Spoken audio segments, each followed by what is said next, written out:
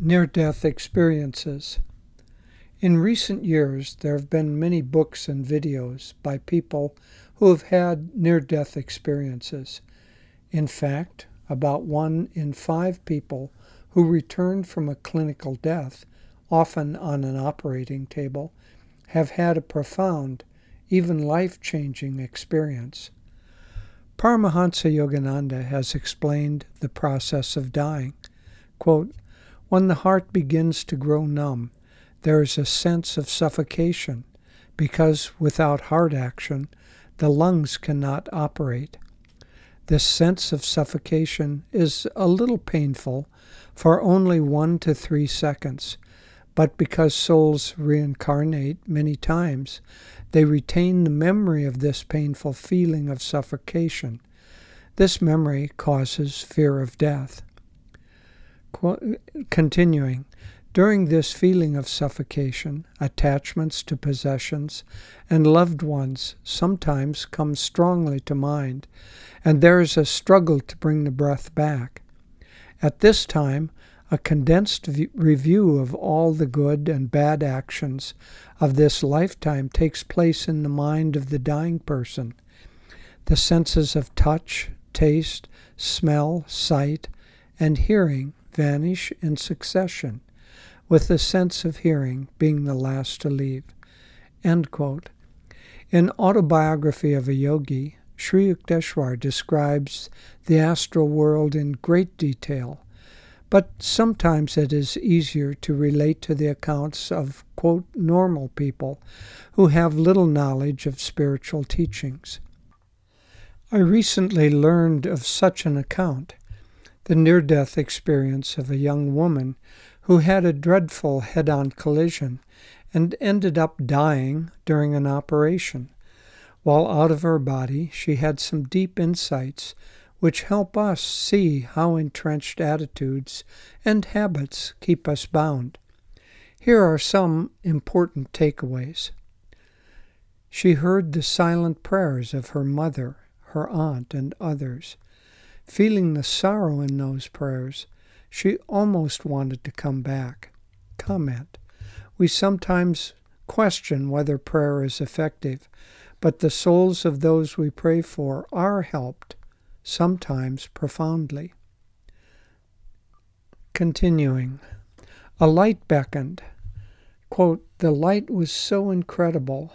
I had never felt any love like that.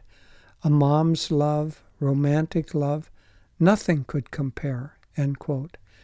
In her life review, she felt that God and the angels didn't judge her negatively for the things she had done, although they were sad for some of the choices she had made.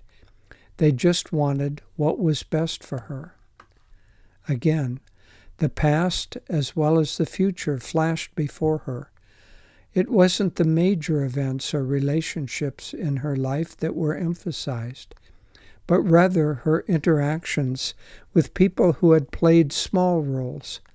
She felt what it was like to be on the receiving end of her actions, and learned the impact she had had on others. And she saw the main choice she would have made was to be good to herself, to treasure herself, to treat herself with compassion.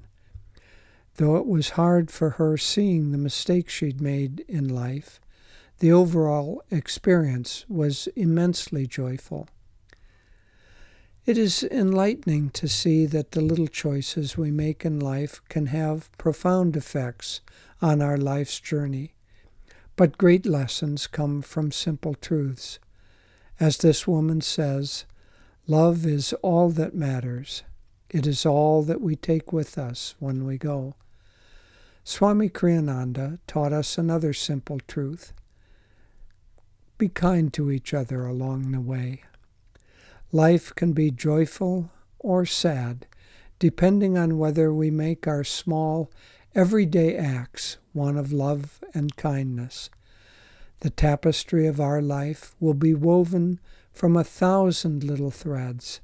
It is good to remember Paramahansa Yogananda's advice. The minutes are more important than the years.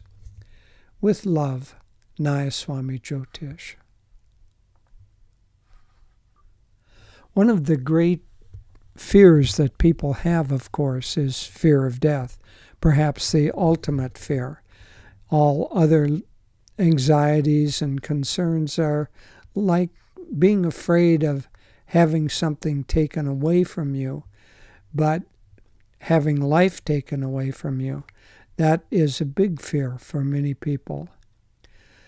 But having accounts like this of people who have had near-death experiences and gone on to find profound lessons in their continuing journey.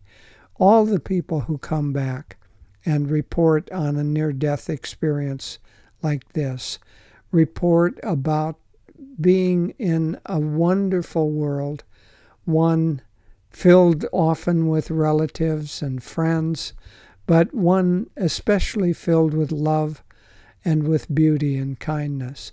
That, of course, is what Sri Yukteswar described as being in the astral world, at least for those people who have made any kind of an effort to be good in this life, and especially for those who have made a concentrated spiritual effort.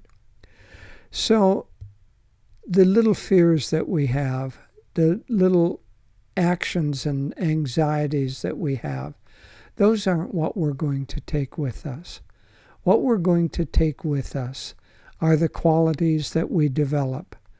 And the most important quality to develop is love and kindness. Love and kindness toward other people, love and kindness toward our own selves, and most of all, love and kindness toward God and Guru. God bless you.